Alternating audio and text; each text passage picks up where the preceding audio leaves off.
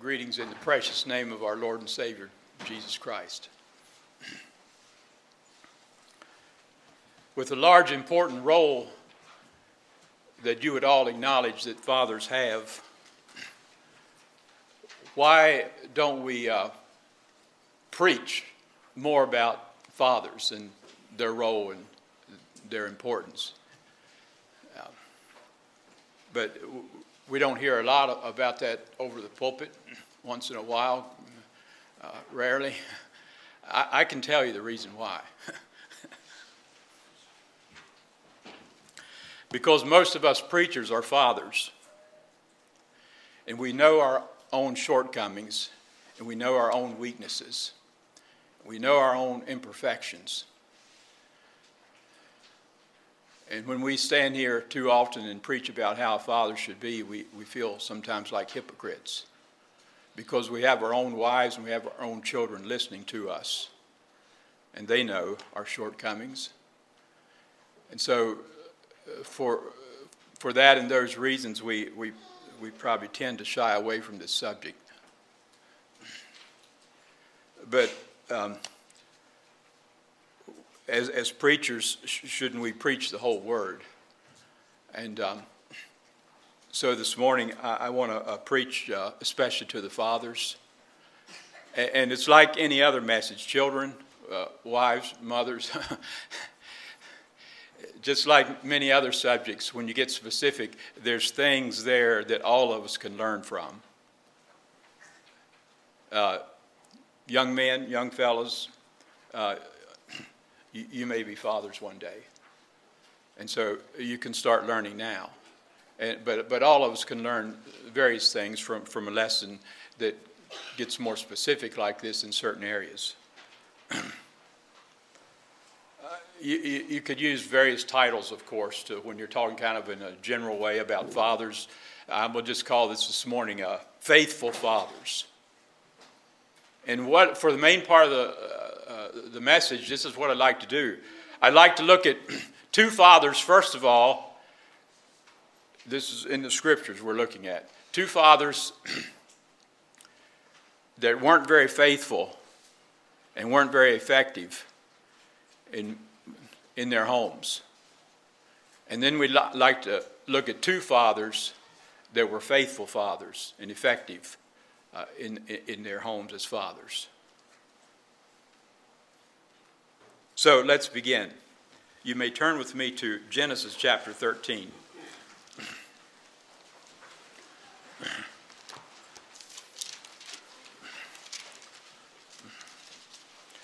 In all of these accounts, all four of these accounts, one could go into much more depth, of course. And if you would like to, if I bring out something and maybe I didn't explain something far enough, maybe just because of a lack of time, or you kind of forgot this part of the story, I guess that could be part of your homework to go back and research further and to read further.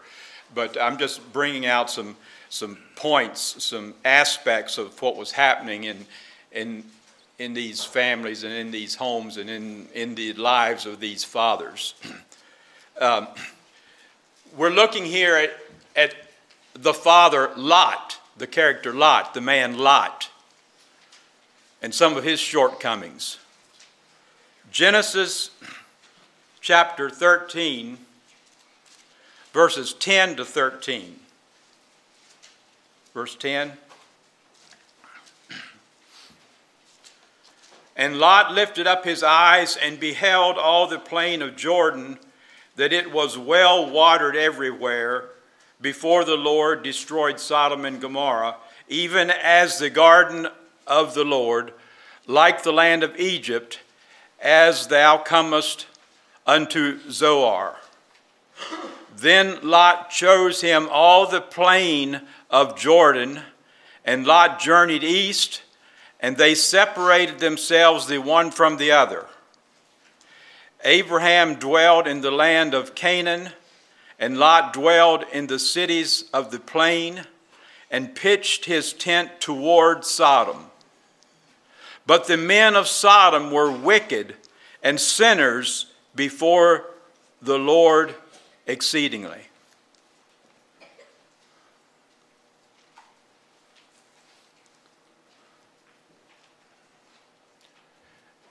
I won't take much time, but you can see some things that don't look good about Lot already. He was selfish in taking the best when, he could have offered some of the good stuff to Abraham, but he just took it for himself. When the Bible says he pitched his tent towards Sodom, it's not there just to fill out the rest of that line or something, dear people. We know about the wickedness of Sodom. And the Bible said he pitched his tent toward that wicked place. And it says in verse 13, the men of Sodom were wicked and sinners before the Lord exceedingly. And that's where he chose to raise his children and to raise his family. Wow. Look at chapter 19 now.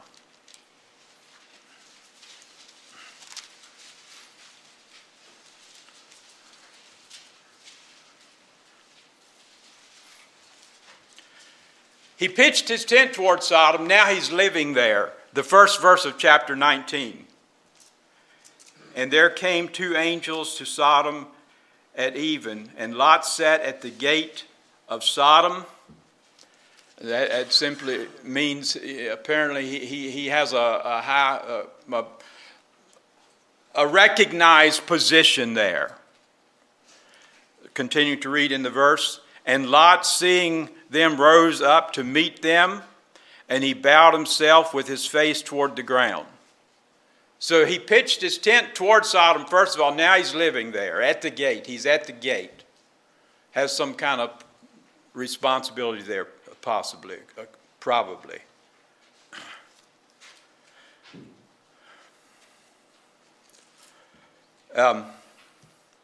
Look at verse 12.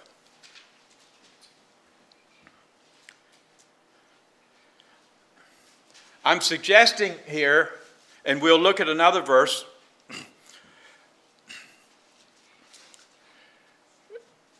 By this time, Lot being, with the background he had, the background of God and following God and all the opportunities he had to be a close follower of God and understanding the beauty of following God and the faithfulness of God, he should have had children and grandchildren following that God also.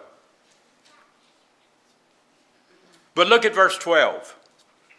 And the men said unto Lot, Hast thou here any besides son-in-law and thy sons? These men are the angels that came to get him out of this place, okay?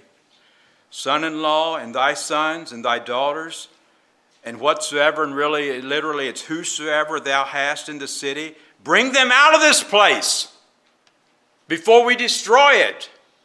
And they're suggesting, you likely, don't you have a lot of godly people, godly children and grandchildren and sons and daughters, all that you have, get them out of here.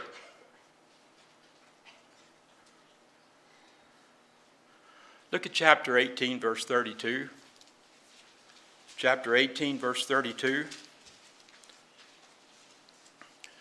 When Abraham was pleading to God, God, will you please spare this place? I mean, if there's 50 righteous, won't you spare it? Or if there's 20 righteous, won't you spare it? In verse 32 of chapter, and he said, Oh, let not the Lord be angry, and I will speak yet but this once. Peradventure, just 10. 10 shall be found there. And he said, I will not destroy it for 10's sake. It's like Abraham was saying, God, maybe Lot's family, if I count, if all of them are believers, if all of them are following you, maybe there would be at least 10 faithful ones, and then you won't destroy it, right? And God said, yeah, that's right. If there's 10 faithful ones, I won't destroy it. But Lot, in all the opportunities to have a large family and many followers, it did not happen. It's such a sad account.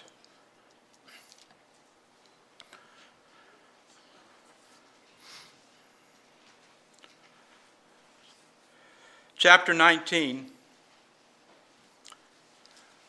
verse 13 to 15. In chapter 19, verse 13 to 15. For we will destroy this place, because the cry of them is waxen great before the face of the Lord, and the Lord hath sent us to destroy it. And Lot went out and spake unto his sons-in-law, which married his daughters, and said, Up, get you out of this place, for the Lord will destroy this city. But he seemed as one that mocketh unto his sons-in-law. And when the morning arose, then the angels hastened Lot, saying, Arise, take thy wife and thy 2 daughters, which are here, lest thou be consumed in the iniquity of the city.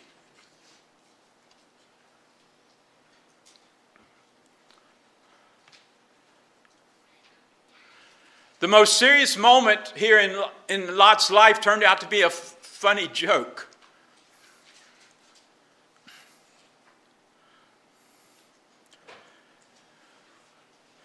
But it seemed, the end of verse 14, when Lot said, Please get out, this place is going to be destroyed. The end of verse 14, but he seemed as one that mocketh unto his sons-in-law.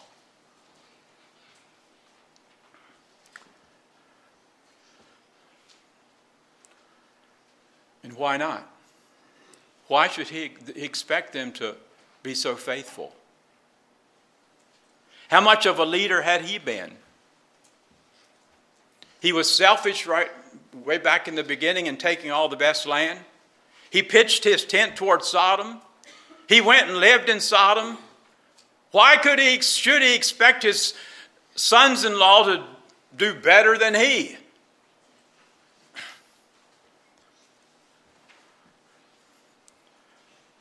Why hadn't he talked about these things before? He had set a poor example himself.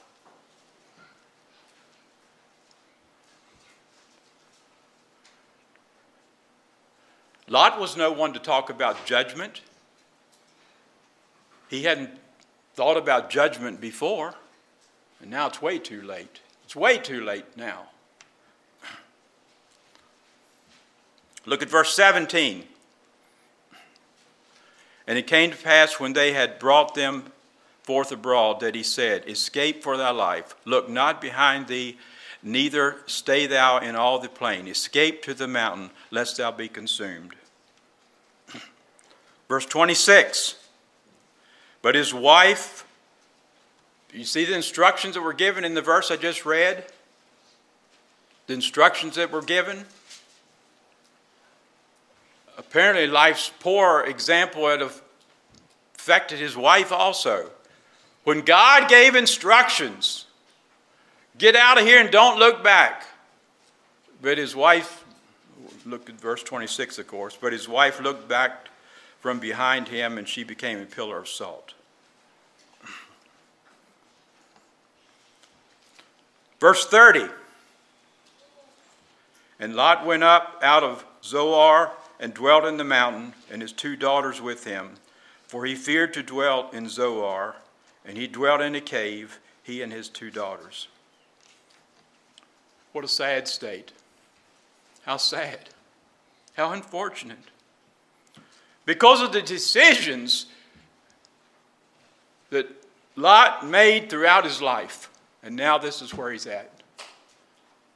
This is what has happened to his family. Then you know the story after this. Many of you, his daughters betrayed him and made him miserable the rest of his life. Okay, let's move on to another sad story. And that is Eli and his sons. 1 Samuel chapter 2. 1 Samuel chapter 2.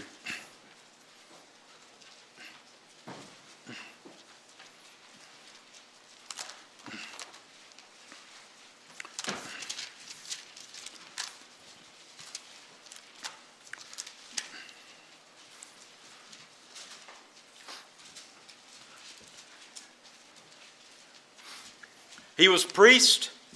Eli was priest at the tabernacle of Shiloh. Somehow he didn't plan ahead. His two sons betrayed him, his two sons betrayed what he was thought to stand for. His two sons betrayed that. And at the time in his life when he was getting old, when he should have been able to turn his work over to his sons, he received a message from God otherwise.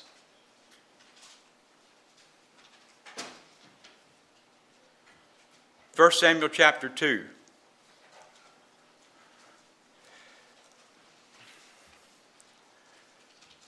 Let me quickly read verses 27 to 36. Beginning of verse 27. And there came a man of God unto Eli and said unto him, Thus saith the Lord. Notice now, he's saying, did I tell you? These are the things you should have done. This is the way it should have been. He's questioning him. You know you didn't do it this way. You know you did wrong. And he says, Didn't I tell you this? And of course, Eli would have to say, yes, you did. Didn't I say this? Yeah, yes, you did. So let me just continue reading. Middle of verse 27. Did I plainly appear unto the house of thy father when they were in Egypt in Pharaoh's house? And did I choose him out of all the tribes of Israel to be my priest, to offer unto mine altar, to burn incense, to wear an ephod before me?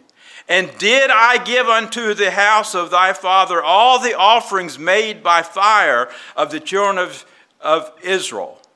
Now he asks him a question. You had all these advantages that I just read. This is how I prepared you. I did all this for you. And now, verse 29. Wherefore, kick ye at my sacrifice and at mine offering, which I have commanded in my habitation. And in other words, what he's saying is, I've prescribed how you do offerings. I've prescribed how you do sacrifices. I've prescribed how you do church. And you've kicked at it. I'll come back to that, okay? But we can't spend a lot of time on it, but you can be thinking about that.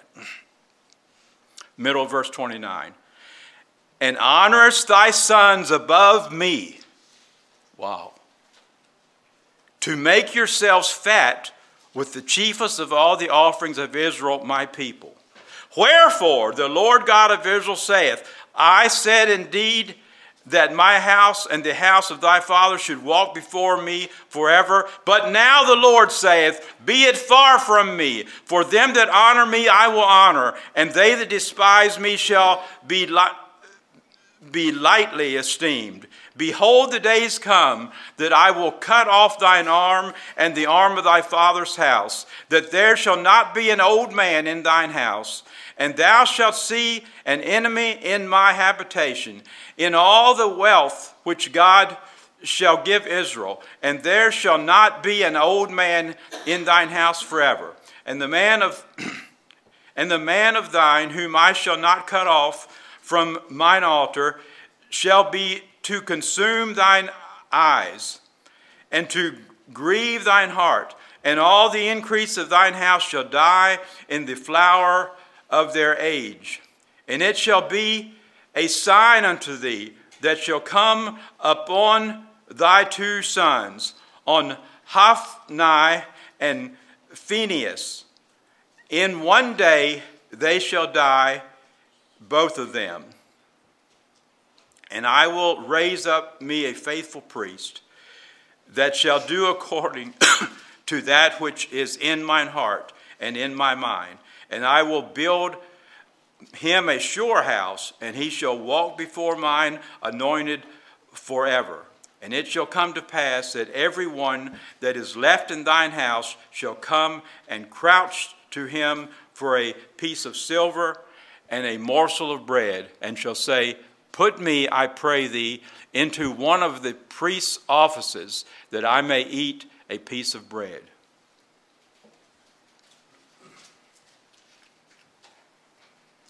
Where did Eli go wrong?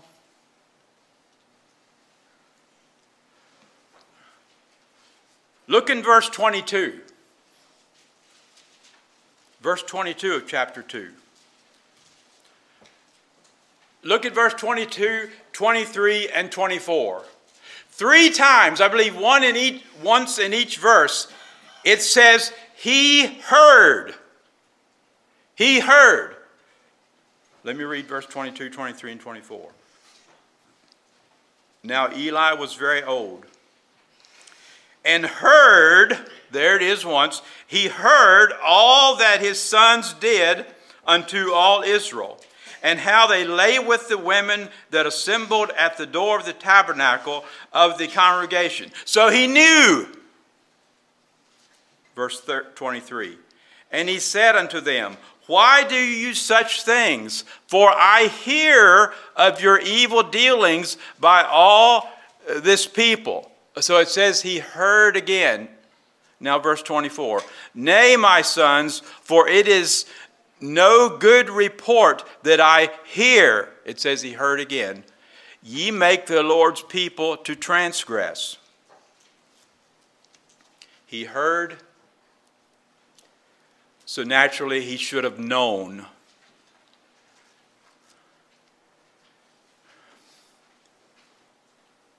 It seems his rebuke to his sons apparently was only when he was old, like too late. Why should they listen now?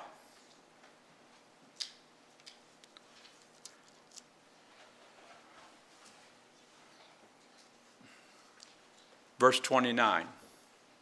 I said I would come back to this. Verse 29. Eli himself set the wrong and a poor example. Verse 29. Now, I already said and read beginning at verse 26, the man of God said, look, Eli, I planned this for you. I did this for you. I set up things for you. You have advantages. You have no excuse. And then he says, verse 29, wherefore kick ye at my sacrifice and mine offering, which I have commanded in my habitation. Why have you, during your work in my house, kicked at the way you were to do church? I'm putting it in modern day, I had prescribed ways to do sacrifice and offerings and to do church, and you kicked at it. Do any of you understand why his sons may have turned out the way they did? Because father kicked at church.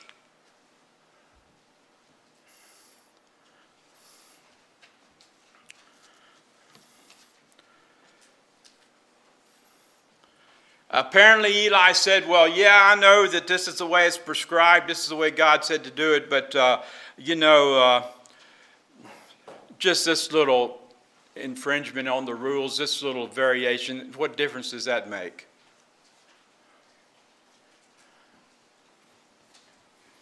And now when he gets old and the father Eli is trying to rebuke his sons for their sin, they're making fun of it. They're laughing, Well, Dad did it. Dad made his exceptions. Dad had his variations in doing things, I guess we can. Well, I'm sure we can too.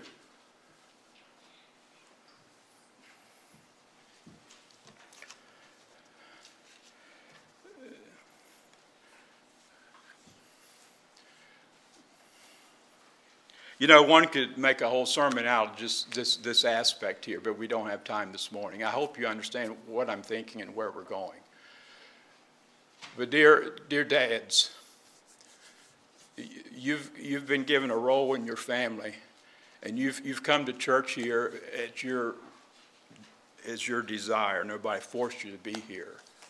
And when we have regulations and the way we do church, I've used that term several times, the way we do life, when we look at it in the New Testament, it's more than doing church, it's doing life. It's doing our heart, We have prescribed methods and prescribed ways of doing things, and some of them are written down in plain black and white, and we decide to vary from that. Dear fathers, you have no reason to expect your children to do something better, but no, they'll likely do something worse. And we saw it in Lot, and we saw it in Eli. And God help us that we will do things, we do church, we do the way that, we're expected, if we expect our children to follow and be faithful also.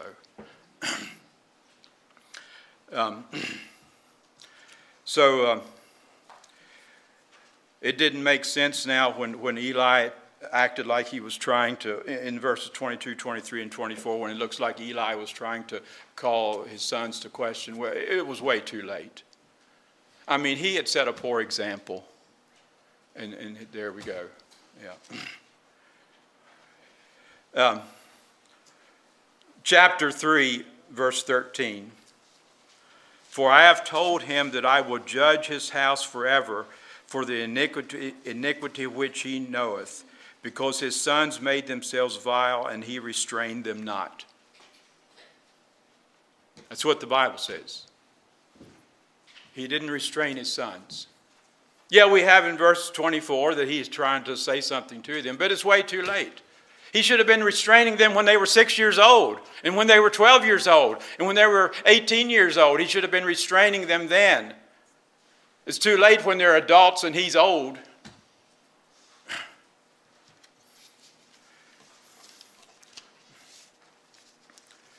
Let's look at two faithful fathers. We will first look at Joseph, the earthly father of Jesus. Not the biological father of Jesus, but the one that was the father in the home of Jesus.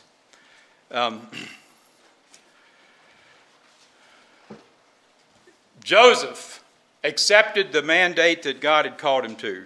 Whatever God had asked, Joseph obeyed. Now, most men think of fatherhood in three ways. Conception, first of all, and then naming. And we know that in Bible times, the name meant apparently something more than it does today, but naming was important. And then thirdly, choosing a home and a community. Well, let's consider these three things quickly with Joseph and Jesus. So we know that Mary conceived by the Holy Ghost. So let's turn quickly and look at a couple verses here. Matthew chapter 1. Matthew chapter 1.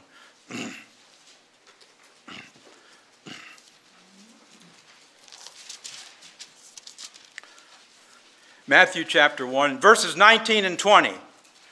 Then Joseph, her husband, being a just man and not willing to make her a public example, was minded to put her away privately. But while he thought on these things, behold, the angel of the Lord appeared unto him in a dream, saying, Joseph, thou son of David, fear not to take unto thee Mary thy wife, for that which is conceived in her is of the Holy Ghost. So first of all, it says in verse 19 that Joseph was a just man, and not willing to make her a public example. Do you see some of the character of Joseph shining through brightly already? Yes, we do, of course. And the angel of the Lord came to him, and he listened to the angel. You could call it the Holy Spirit in your life and mine. But here was the angel of the Lord. He listened to what God had to say to him. So this area of conception, well, he didn't have a part in it. But this is a child he was supposed to be the father of. And so that's okay. I don't understand this. It bothers me some, but I'm going to do my job. I'm going to take my role. If God called me to be the father's son, I'm going to do that. So then, surely he could name his child, but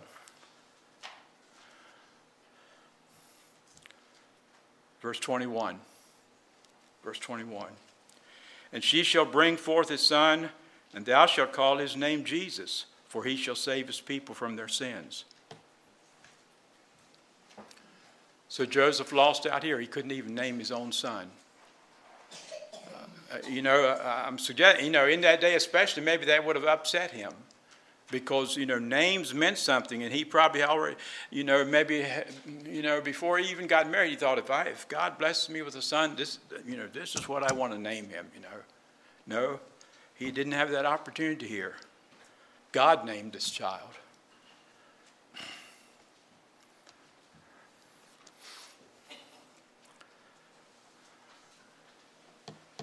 And then what about choosing a home and a community for him to grow up in? Chapter 2, verses 13 and 14. And when they were departed, behold, the angel of the Lord appeared unto Joseph in a dream, saying, Arise and take the young child and his mother, and flee into Egypt, and be thou there until I bring thee word. For Herod will seek the young child to destroy him. When he arose, he took the young child and his mother by night and departed into Egypt. Would you like to raise a child like that? Joseph did.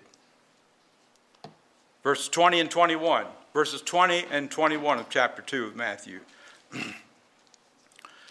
Saying, Arise and take the young child and his mother and go into the land of Israel, for they are dead which sought the young child's life. And he arose and took the young child and his mother and came to the land of Israel. It's like when God said, Joseph, jump, he said, like, how high? Is that you and me, fathers? When the Bible says something, when the Holy Spirit convicts us of something, do we just grin and bear it? Or do we say, well,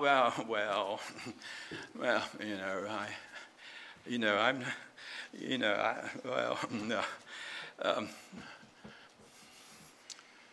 Or do we, when God speaks, do we move like Joseph moved?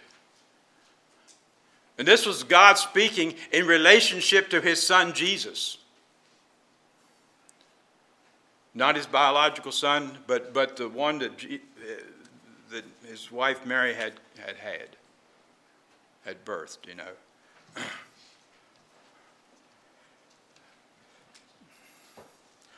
We use the term like father, like son. In this case, it was like son, like father. Joseph was like Jesus. Joseph was such a godly man. Joseph was such a God-fearing man. When God spoke to him, he said, Yes, Lord, and he moved accordingly. We as fathers need to be like that. To know the seriousness of the Word of God in our hearts and lives first, and live it in such a way that we are good examples to our children. And when God speaks to us about our homes and our families and our relationship with our children and our wives, that we say, Yes, Lord, I needed that. Yes, Joseph was like Jesus. He was listening to heaven. He was listening to the voice of God speaking to him in his family. He accepted God's desire for him, and he didn't hold back. He went all the way.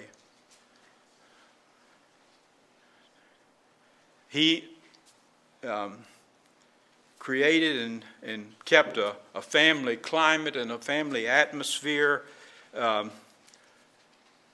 where the Spirit, we'll say through the angel of God in this case. It doesn't matter how we say it. It's through the direction of God. He sustained and kept a family atmosphere and climate where God could do his sovereign work in the life of Joseph himself and in his family, in his home. Before we leave Joseph, we must remember that one verse that some of you children learned in Sunday school, and all of us need to remember. Chapter 2, this is Luke now, chapter 2. Chapter 2 of Luke, what is it, the last couple of verses of the chapter. Luke chapter 2, verses 51 and in 52 says this, and he went down with them. This is talking about Jesus went with his parents. And he went down with them and came to Nazareth and was subject unto them. But his mother kept all these sayings in her heart. You see, Joseph had done a good job of being a father to this young child, Jesus. He was subject unto them. Verse 52, and Jesus increased in wisdom and in stature and in favor with God and man. In favor with God and man. He had a character in him that put him, at least when he was young, in favor with men.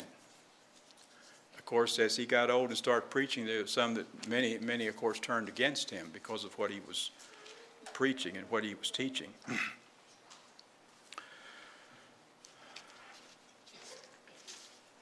Let's look now at that second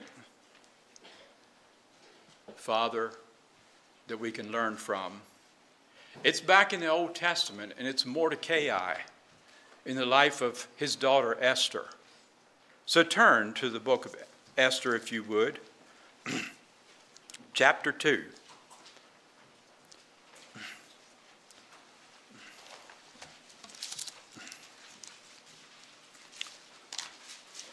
Esther, Job. Just before Job, it's hard to find that little book, chapter 2. Esther chapter 2. We're looking at Mordecai here and his good example of a faithful and a good father. Esther chapter 2, verse 7.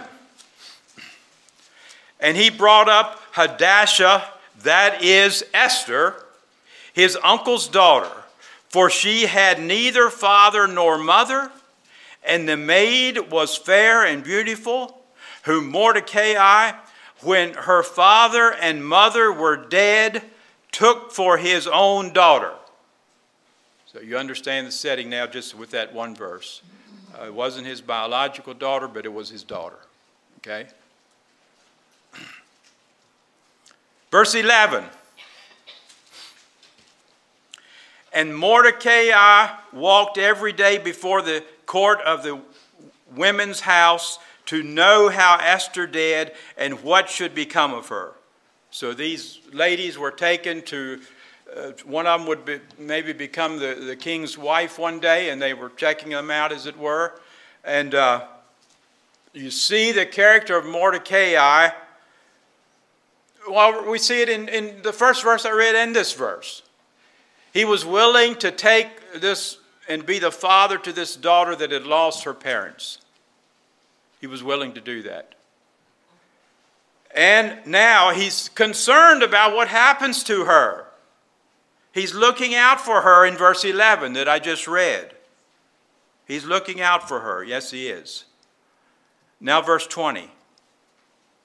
Verse 20.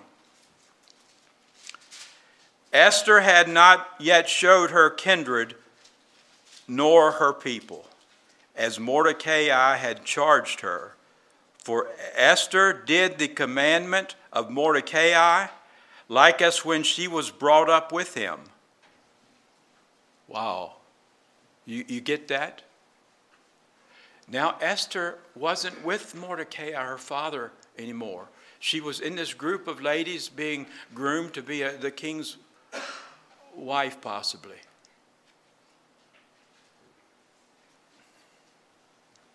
Fathers, do you know that when your children leave home or go to Bible school or go to California or wherever they go, that you can trust that they will follow what you've taught them?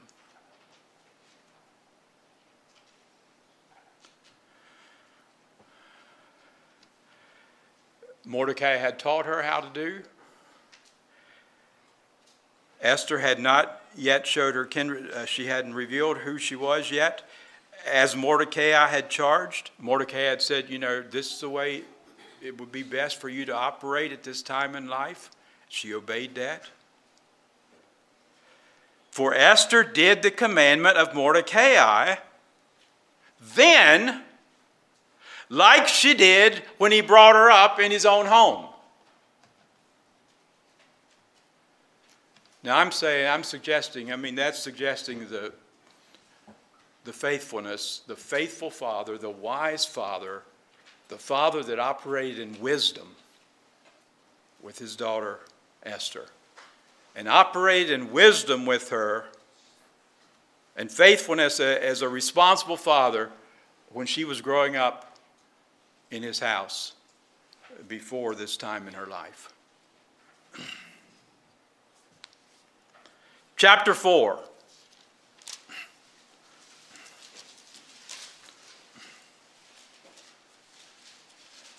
Beginning to read at verse 10. Chapter 4, beginning to read at verse 10. Again, Esther spake unto Hatach, and gave him commandment unto Mordecai. And so, in this case, Esther and Mordecai are communicating, but they have to do it through somebody else, of course, because they're not living together, okay? But, there's some dialogue going in here between them, and somebody else is transporting the message. Verse 11, all the king's servants and the people of the king's province do know that whosoever, whether man or woman, shall come into the king into the inner court, who is not called, there is one law of his to put him to death, except such to whom the king shall hold out the golden scepter, that he may live. But I have not been called to come in unto the king these 30 days. And they told to Mordecai Esther's words. So that was Esther's message to her father. She's just stating the truth of the matter. Then, verse 13, then Mordecai commanded to answer Esther, think not with thyself that thou shalt escape in the king's house more than all the Jews. For if thou altogether holdest thy peace at this time, then shall their enlargement and deliverance arise to the Jews from another place. But thou and thy father's house shall be destroyed. And who knoweth whether thou art come to the kingdom for such a time as this? Then Esther bade them return Mordecai this answer. Go, gather together all the Jews that are present in Shushan, and fast ye for me, and neither eat nor drink 3 days, night or day. I also and my maidens will fast likewise. And so will I go in unto the king, which is not according to the law. And if I perish, I perish. So Mordecai went his way and did according to all that Esther had commanded him.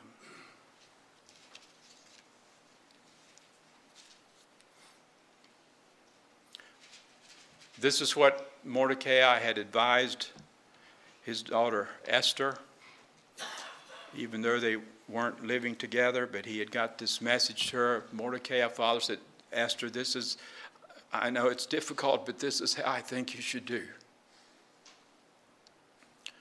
And Esther did it. And you know the result. You know the rest of the story. Fathers, do your children understand the importance of your advice? And do they follow your advice? You see, Lot's children did not. You see, Eli's children did not. But Mordecai's Esther, she did. She had a father that had a relationship with her. Joseph had a relationship with Jesus, a good relationship with Jesus. Mordecai had a wonderful relationship with his daughter Esther, and they submitted to and were obedient to their homes and their fathers.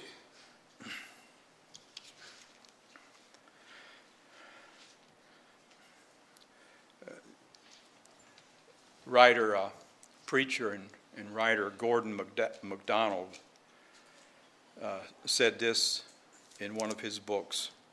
maybe I'll quickly read this. It's just one sentence here, but maybe I'll read it twice.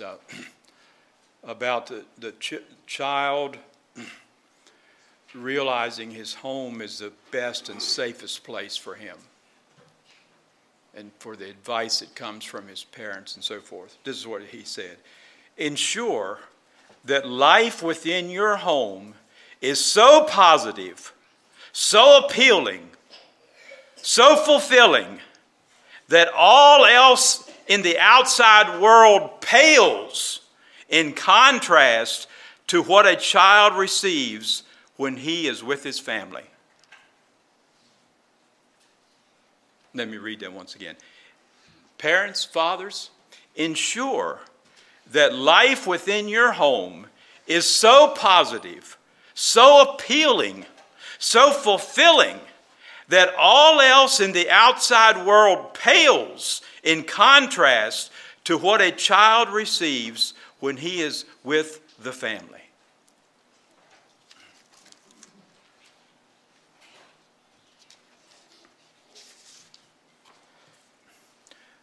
Let me read you a song of years ago. And I guess this fell in probably the folk song category in that day. And it has to do with fathers not having a proper relationship with their child. And what will happen, what can happen, what will likely happen when this is a situation. My child arrived just the other day. He came to the world in the usual way. But there were planes to catch and bills to pay. He learned to walk while I was away. And he was talking, for I knew it. Let me read that line again. And he was talking, for I knew it. And as he grew, he'd say, I'm going to be like you, Dad. You know, I'm going to be like you. And the refrain goes like this. And the cat's in the cradle and the silver spoon, little boy blue and the man in the moon. When you coming home, Dad? I don't know when, but we'll get together then. You know we'll have a good time then. My son turned 10 just the other day. He said, thanks for the ball. Dad, come on, let's play. Can you teach me to throw? I said, not today. I got a lot to do. He said, that's okay. And he walked away, but his smile never dimmed, and said, I'm going to be like him. Yeah, you know I'm going to be like him. And the cat's in the cradle and the silver spoon, little boy blue and the man in the moon. When you coming home, Dad? I don't know when, but we'll get together then. You know we'll have a good time then. Well, he came home from college just the other day. So much like a man, I just had to say, son, I'm proud of you. Can't you sit for a while? He shook his head and said with a smile, what I'd really like, Dad, is to borrow the car keys. See you later. Can I have them, please? And the cat's in the cradle and the silver spoon, little boy blue and the man in the moon. When you coming home, Dad? I don't know when, but we'll get together then. You know we'll have a good time then. I've long since retired. My son's moved away. I called him up just the other day. I said, I'd like to see you if you don't mind. He said, I'd love to, Dad, if I could find the time. You see, my new job's a hassle and the kids have the flu. But it's sure nice talking to you, Dad. It's been sure nice talking to you. And as I hung up the phone, it occurred to me, he'd grown up just like me. My boy was just like me. And the cat's in the cradle and the silver spoon, little boy blue and the man in the moon. When you coming home, son? I don't know when, but we'll get together then. You know we'll have a good time then.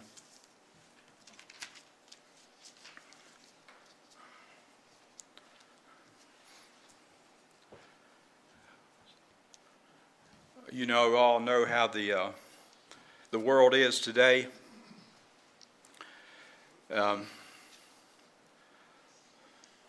What are we as men, what are we as fathers doing to help our sons be effective and faithful in their generation?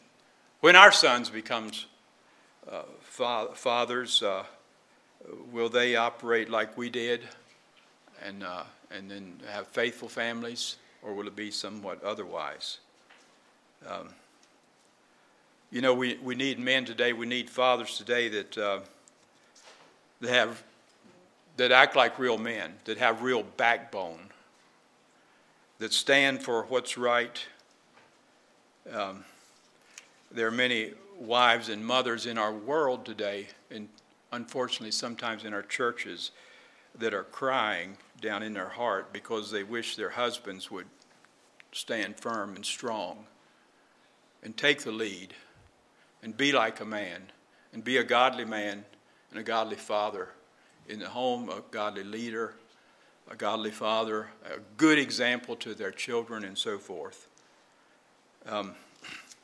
We know many, I won't take time to turn to it, but in Genesis 18, God's had something very wonderful to say about Father Abraham.